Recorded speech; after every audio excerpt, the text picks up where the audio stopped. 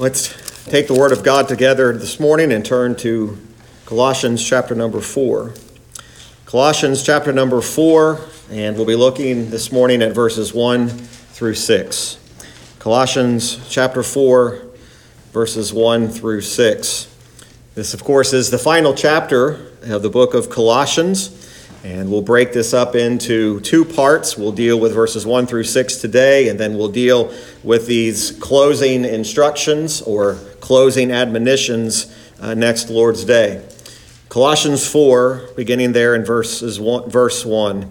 Masters, give unto your servants that which is just and equal, knowing that ye also have a master in heaven.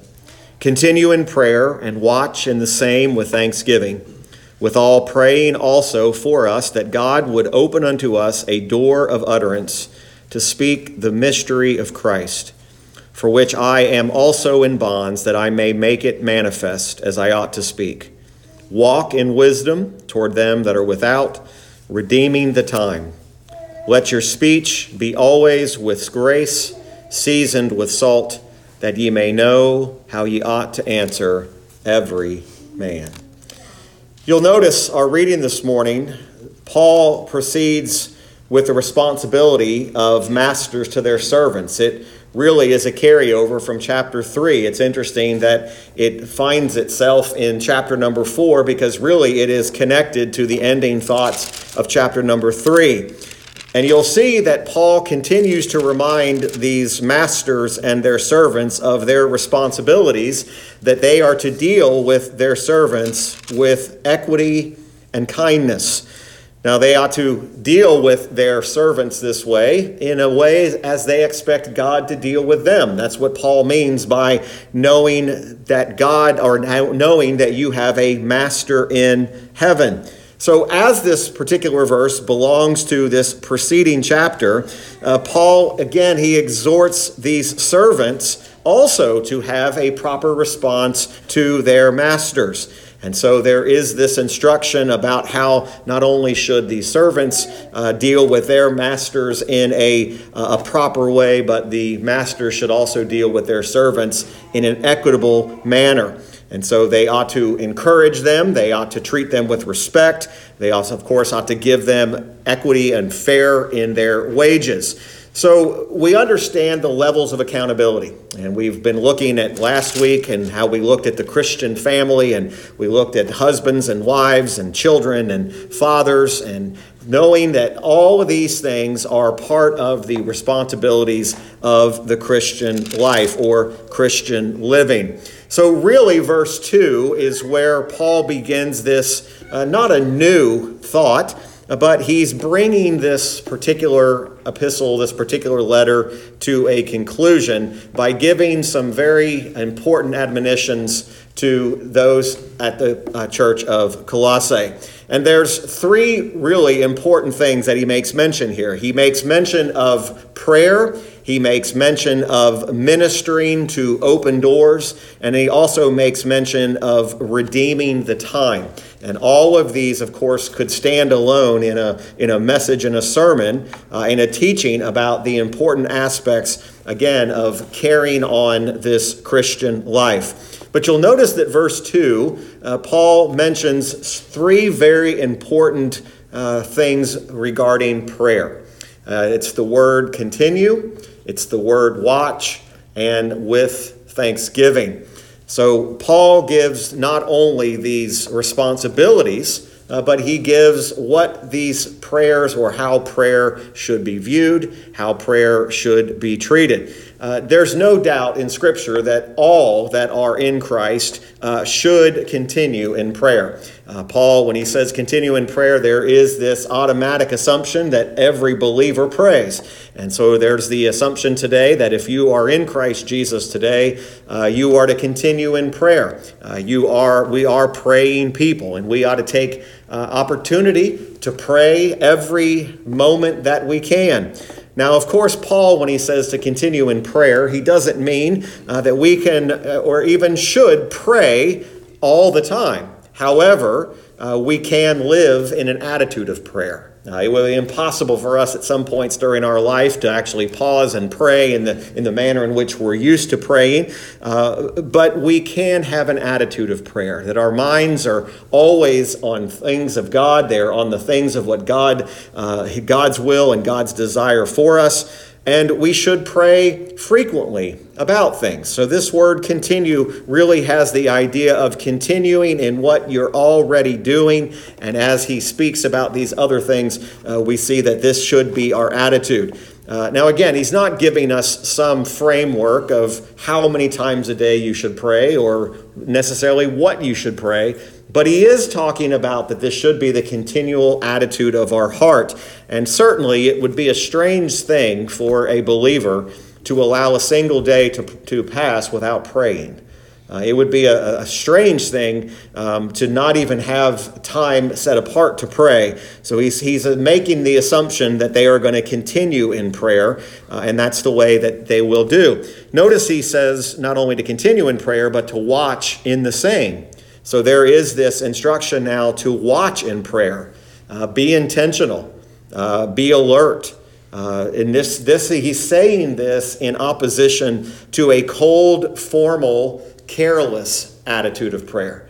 Brethren, it is quite possible, and I believe it does happen quite often, where we are just simply praying in a cold way. We're praying with some sort of formal obligation. We're praying in some way that really it's not being done with care. It's careless. It's just simply kind of coming to God in a very light manner and not considering, not taking care to what we pray, not watching for what we're praying. But it should be a time of sincere communion with God. It should be something that, again, it may not be 3 actual times a day. It might not just be exactly in the morning or exactly before you go to bed, but it ought to be a sincere communion. It ought to be a sincere time when you are praying with God, and it has your undivided attention. And oftentimes, cold, lifeless prayer is the result of our hearts being divided, our minds being divided. No doubt, we come from places, and we all have times in our life when we're distracted. We're distracted from the moments and the times of prayer. And if it's anything with you like it is for me, even my greatest intentions to come apart to pray seems to be distracted or easily diverted by the affairs and the concerns and the cares of the day. And yet we should be very intentional in how we pray. Be alert. And Paul wanted them to know that as well. And then notice this aspect. He says that not only should you continue and watch, but it should be with thanksgiving. A believer always has something to thank God for. Thankful for his daily mercies. Thankful for what he has done for us, not only in the past, but what he will do for us in this very day, what he will do for us in the future. So there is this thanksgiving, and thanksgiving is really defined as nothing more than the sincere acknowledgement of what God has done for you. To consider really what has God done, and really thanksgiving should be a part of every prayer. There ought not be a day, a moment, a time when we pray where we're not thanking God for saving our souls, especially for giving us mercy and grace when we didn't deserve it, for showing us favor, showing us kindness, being mindful of us. These are all things that, of course, the Apostle Paul was familiar with in his own prayer life. He was familiar as he wrote to other churches and other people. Matter of fact, when he wrote to the church at Philippi, in Philippians chapter number 4, he says in verse 6, "Be careful for nothing, but in everything, by prayer and supplication with thanksgiving, let your requests be made known unto God." Be careful for nothing. He means don't take thought for your life. Don't be overcome with anxious care. Don't be overcome with distracting thoughts. Don't be overcome by the difficulties of this life. But he says, with prayer and supplication, pray upon every opportunity. When our minds are burdened, when our hearts are broken, when we're filled with sorrow, when our minds are so easily perplexed and distracted and turned every which way, prayer is this moment where we can make these requests known to God. It shows us the concern and our dependence that we have upon God. So we are thankful. Paul says we ought to be thankful in our prayer. And then you'll notice that Paul does something which he does frequently, and I think he does it appropriately. He prays specifically or requests prayer for himself. In verses 3 and 4, Paul requests prayer for himself and others who minister the word. Paul thought it very important to pray not only for himself and that others would pray for him, but that we should pray for all who minister the word. We should pray for all who open the sacred text, who pray, who preach the word, who pray and proclaim it and teach it. We ought to pray for those. And he prays very specifically, and it's interesting what he says. He says, with all praying also for us. You know, sometimes we are reluctant. We are reluctant, and I think it's in our humanity. I'll speak for myself. Sometimes it's in my own pride that I'm reluctant to ask for prayer. I'm reluctant to ask you to pray for me, for example. I'm reluctant to say, hey, can I ask you today, this very Sunday in particular, can I ask you to pray for me today as I preach the word? I'm very reluctant to do that. That's my pride. That's my pride that is screaming out that I'm not willing to say, I need you to pray for me. And today is one of those days. Every day that we gather together, I do need you to pray for me. I need you to pray that the word would go forth. And Paul says specifically that as you pray for us, that God would open unto us a door of utterance.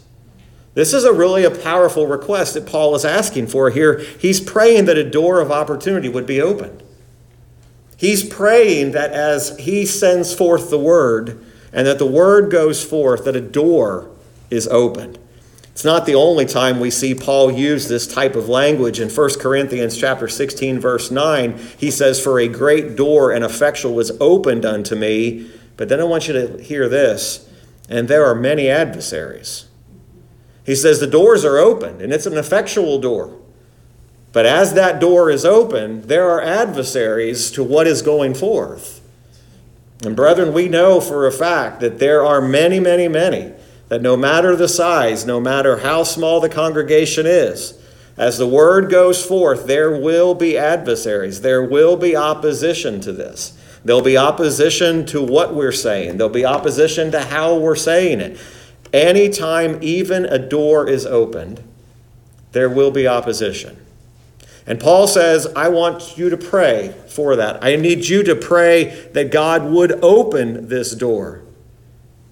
Again, Paul very simply saying, as we pray for you, would you also pray for us?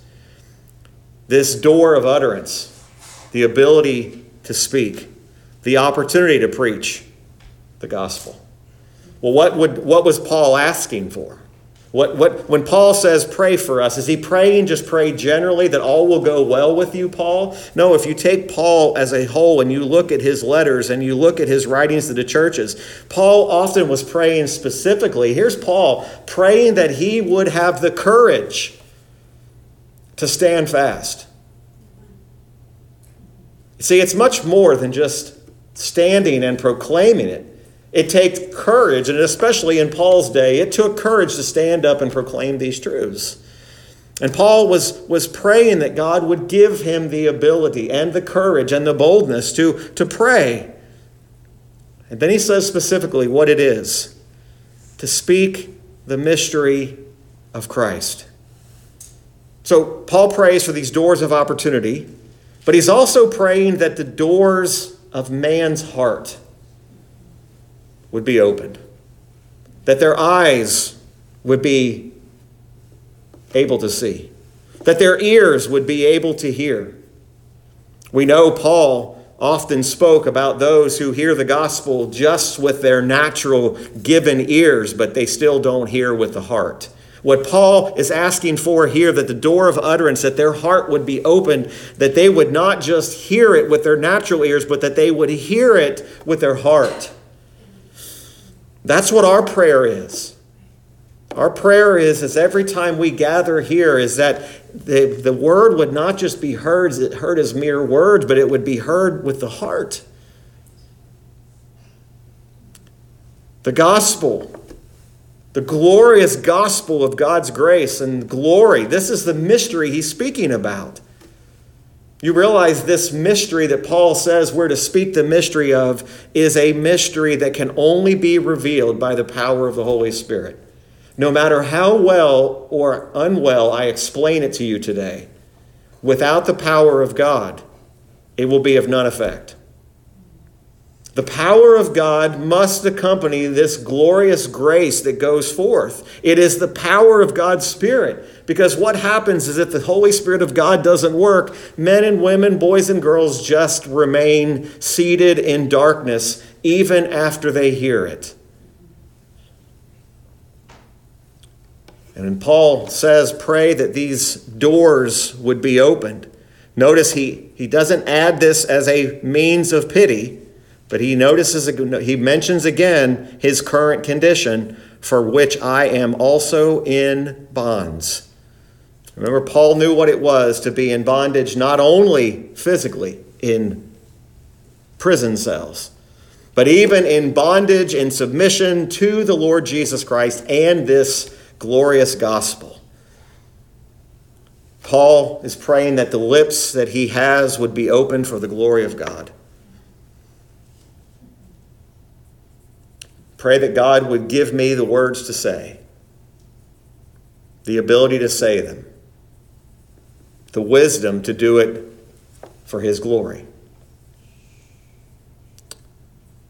Paul wanted to preach the gospel faithfully and boldly and with as clear a speech as he possibly could. Again, not because God's relying on Paul, but because Paul understood the great responsibility that he had. When he says there in verse 4, for which I am in bonds, that I may make it manifest as I ought to speak. Pray that I would speak as I should. One thing maybe often Paul would write with such power from prison. You know what Paul would have been prone to? Discouragement. Paul even could be asking, pray that I don't get discouraged in my bonds. Pray that I don't lose heart. You know, sometimes we can hold the Apostle Paul up so high, we think, boy, this man was steadfast and sure. He endured these stonings and was nearly left for dead. This man was relentlessly faithful. He was a human. He was just as prone to discouragement and despondency of heart and sorrow as every one of you and myself. You see, there is nobody in their own strength and their own power can proclaim such a glorious mystery, who can live the Christian life who is not subject or prone to discouragement. He says that I would speak as I ought to speak. I would pray as I ought to pray. That I would be able to make known the mystery of this glory of Christ. What must it have been like when you got a letter from the Apostle Paul in these churches where Paul was saying, I am praying for you, your pastors, your elders, and your congregation. Imagine what that must have been like. Well, think about what it must have been like if someone had corresponded with Paul and say, Paul, we want you to know we're praying for you. We're praying for you as you endure these things.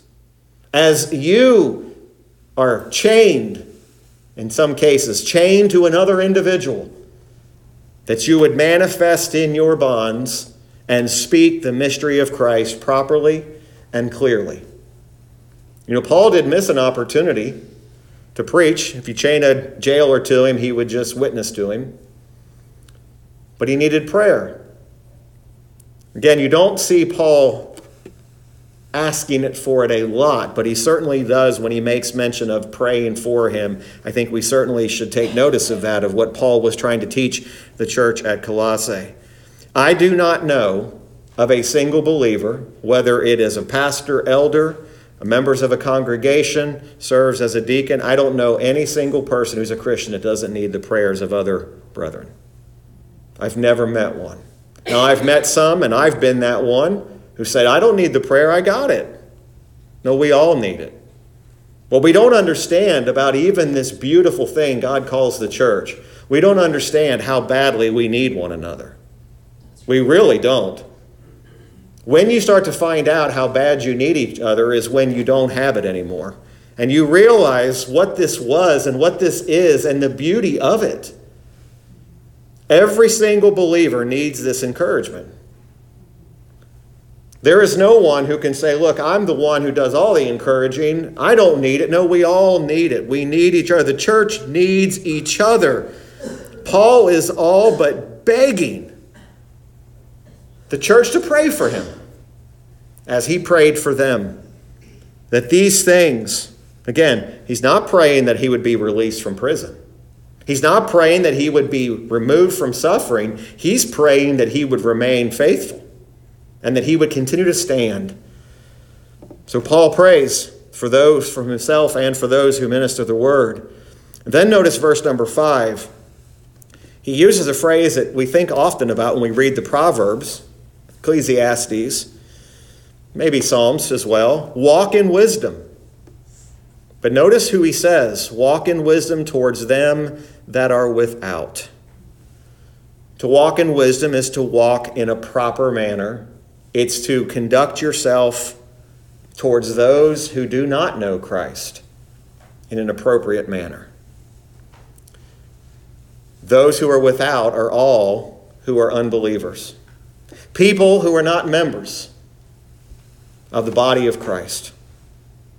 We often see in the Bible the church is called the household of faith. What an expression that is. That's an interesting, if you'd like a study to study on your own, study that phrase, the household of faith, and everything that that means. Imagine not being a part of the household of faith. Imagine not having what we so easily take for granted as the church. Imagine being in this world without the household of faith. Imagine being without hope in this world and in the life to come. Paul specifically now says that not only would I walk in wisdom towards those who are without, but that you would walk in wisdom. Walk properly towards those who are not part of the household of faith. You realize that our accountability and our responsibility to speak the mystery of Christ and to speak about Christ doesn't just connect us with people who are in the household of faith. It regulates our behavior to those who are without. Do you realize how you treat the unsaved world matters? How you treat lost people matters. How you conduct yourself, how you behave around them, it matters. And Paul is very clearly saying, listen, how do you communicate? Behave wisely. Why? So that the gospel isn't misunderstood, or so that the gospel's not blasphemed as being some sort of self-help philosophical nonsense. Listen, it matters how you talk to lost people. It matters how you conduct yourself at work when you're surrounded by people who do not know Christ. It matters how you respond to them. And he's saying, walk in wisdom towards them that are without. Do everything you can in your conversation and conduct with unbelievers. Listen, I'm going to say this, and I'm saying it for myself. They may not agree with us, but we should give them reasons to respect us. We should be respectable people. We should be people that have gained respect because our conduct does not give a false view of what the gospel really is or what the gospel has really done. If the gospel has redeemed our souls, then shouldn't our life and our conduct and our conversation match that? They may not agree with our stance. They may not agree with our position on things. But that doesn't mean it changes the way we act towards them. You see, I think we've sadly got into this place, and part of it, I think, is just the warring society that we're in. I mean, people are just seemingly looking for conflict. But we should conduct ourselves in a way and in a manner that brings glory and honor to our Savior. So what if I'm provoked? You're going to be provoked. I guarantee you, if you try to live a Christian life, you're going to be provoked. But we can still live in a manner that's worthy of the gospel. We should be known in our families. We should be known in our communities and even in the places that we work. Listen, and don't lose sight of these simple things. We should be known as peaceful and honest and holy. And don't forget this one, kind. I mean, I ask myself the question every day, where is the kindness gone? Where's the kindness gone, not just in our own families, but where's the kindness gone to those who are without?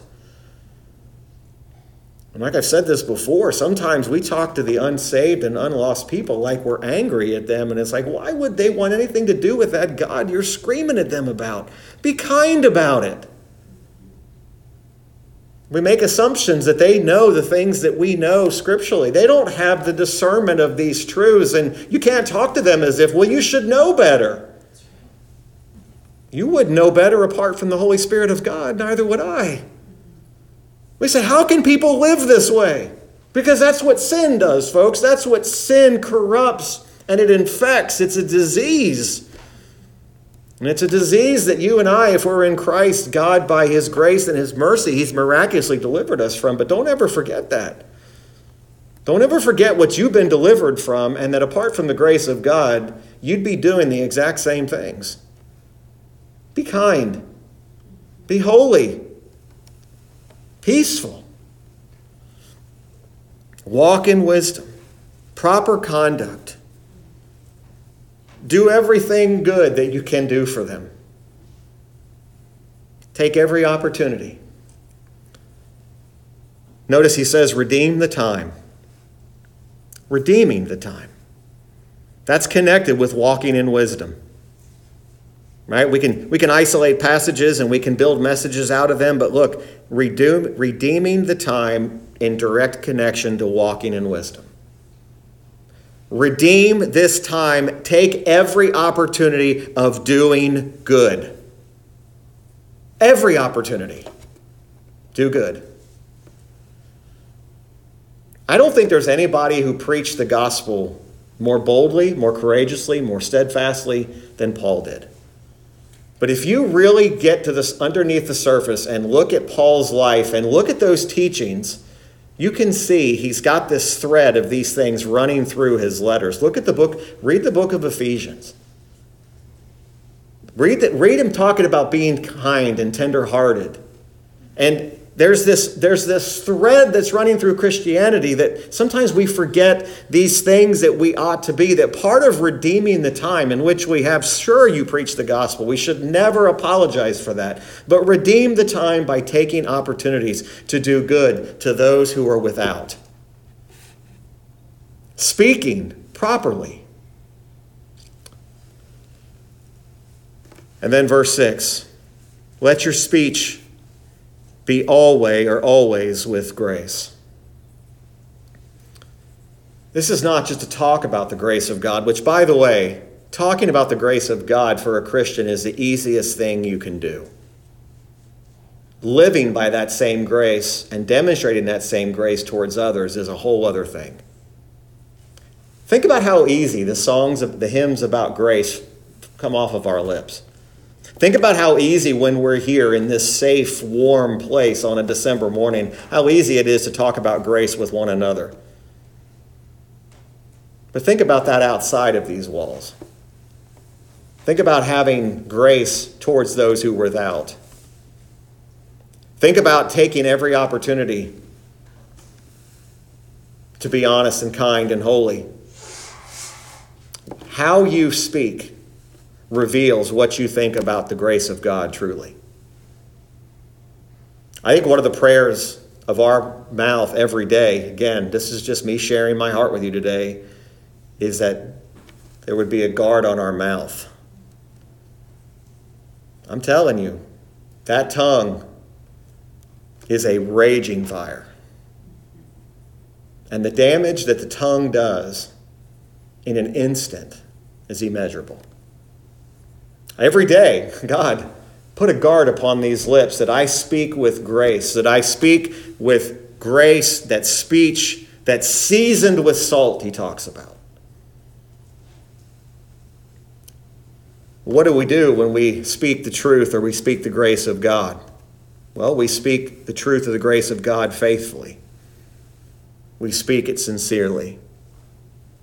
We speak the grace of God without lying, without deceit, without malice, without flattery, without exaggeration. We speak it in love. We avoid gossip. We avoid slander, whisperings, backbitings. Anything that can injure the character of another, you should refrain from it. Because once you do that, you're not speaking the grace of God anymore. Right? Because the grace of God is not going to sow discord. The grace of God is not going to sow division. A lot of times we'll agree, hey, yes, I'm not going to sow discord in my church. I'm not going to sow discord in my division. I'm not going to sow discord, gossip, or whisperings. I'm going to speak love at the church, but Monday morning, I'm causing discord at my employer. I'm causing discord at my employer's place of work.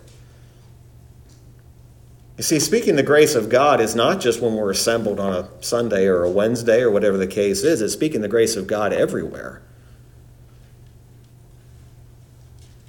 Grace to the speech. The simplest way I understand when he's talking about this seasoned with salt. There's a lot of studies you can do on this, and I'm just going to give you the very simple interpretation of this in the way that it's come to my understanding. Simply put it this way, grace is to the speech what salt is to meat. And some part of it we don't understand it, but the salt in the meat, even in those days, made that meat acceptable. So when we speak with grace and season with salt, we speak those things that are for the good. We speak for the good of the ear, to bless somebody else. What he's connecting here is that your speech be always with grace, seasoned with salt, that you may know how you ought to answer every man.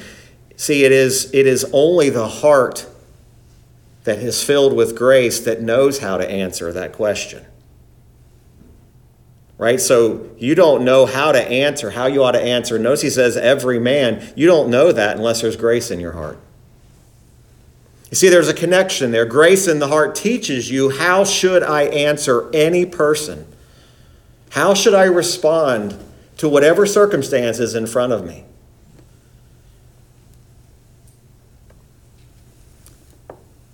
Very instructive here. Everything in our conduct, in our speech, should be that which is acceptable. Sometimes we have to say difficult things to people. It doesn't mean you don't speak it with grace still. You realize even when you tell somebody a very hard truth, you can still speak it with grace. He talks about, notice he says, let it always be seasoned with salt. Right? So there are going to be times and moments where we might struggle with this, but he says it should not be speech that corrupts someone else. Now, I hope we understand that every time we're asked a question, we need the grace of God and we need God's wisdom to know how to answer that question rightly. You know, we've always heard that. We've heard that old cliche and that old saying to think before you speak. It's true in a lot of ways, but I think it's even greater than that. Make sure there's grace in your heart before you speak. Make sure you're even demonstrating grace towards that person who's without as well as that person is within. right? It should be seasoned with salt. Even when we answer questions that are objecting to what we stand for, even when we're answering questions where, again, remember what Paul is saying. Every open, effectual door, there's opposition and there's adversaries. When he's talking about know how to answer every person, he's even talking about how to answer even an enemy, even an adversary, even someone who opposes you. Make sure your answer is seasoned with salt. You realize how difficult that is, right? Think about what happens when someone opposes you. What happens in your heart? What happens in your soul? You all know what it is. It starts to build and build and build, and you're starting to think about, look, I can't take any more of this. I'm going to blow it back here at this person. Your speech should be seasoned with grace. Even when adversaries and enemies oppose and object to us, we should be given a reason to that opposition, to that adversary, of the reason why we're hopeful. We really shouldn't be down in the mud and the mire with everything that's going on in the world. And it's easy to get dragged down there, isn't it? It's easy to get pulled down by every argument, every opposition, and every adversary. And listen, we're told that we are to have our speech seasoned with salt. Look, Paul ties all these thoughts together and all these things together by very clearly saying that none of these things can be done rightly without prayer. Right? Notice he started with prayer. He started with prayer and he progressed. Not just prayer in general, but prayer, fervent, diligent prayer that's watchful, that's alert, and the prayer with thanksgiving. And that you would pray for one another. Paul, again, as we review and bring this to a close, Paul's teaching us that we ought to pray for those who minister the word. But we also ought to pray for one another. We ought to have proper right conduct towards unbelievers. Be very careful in how we walk. Walk in wisdom in every conversation that we have. Do them good. Look, talk about Christ. Give them the gospel. But be diligent in how you use that time. Be diligent that they walk away from you, that it was not your conduct that brought reproach upon the gospel.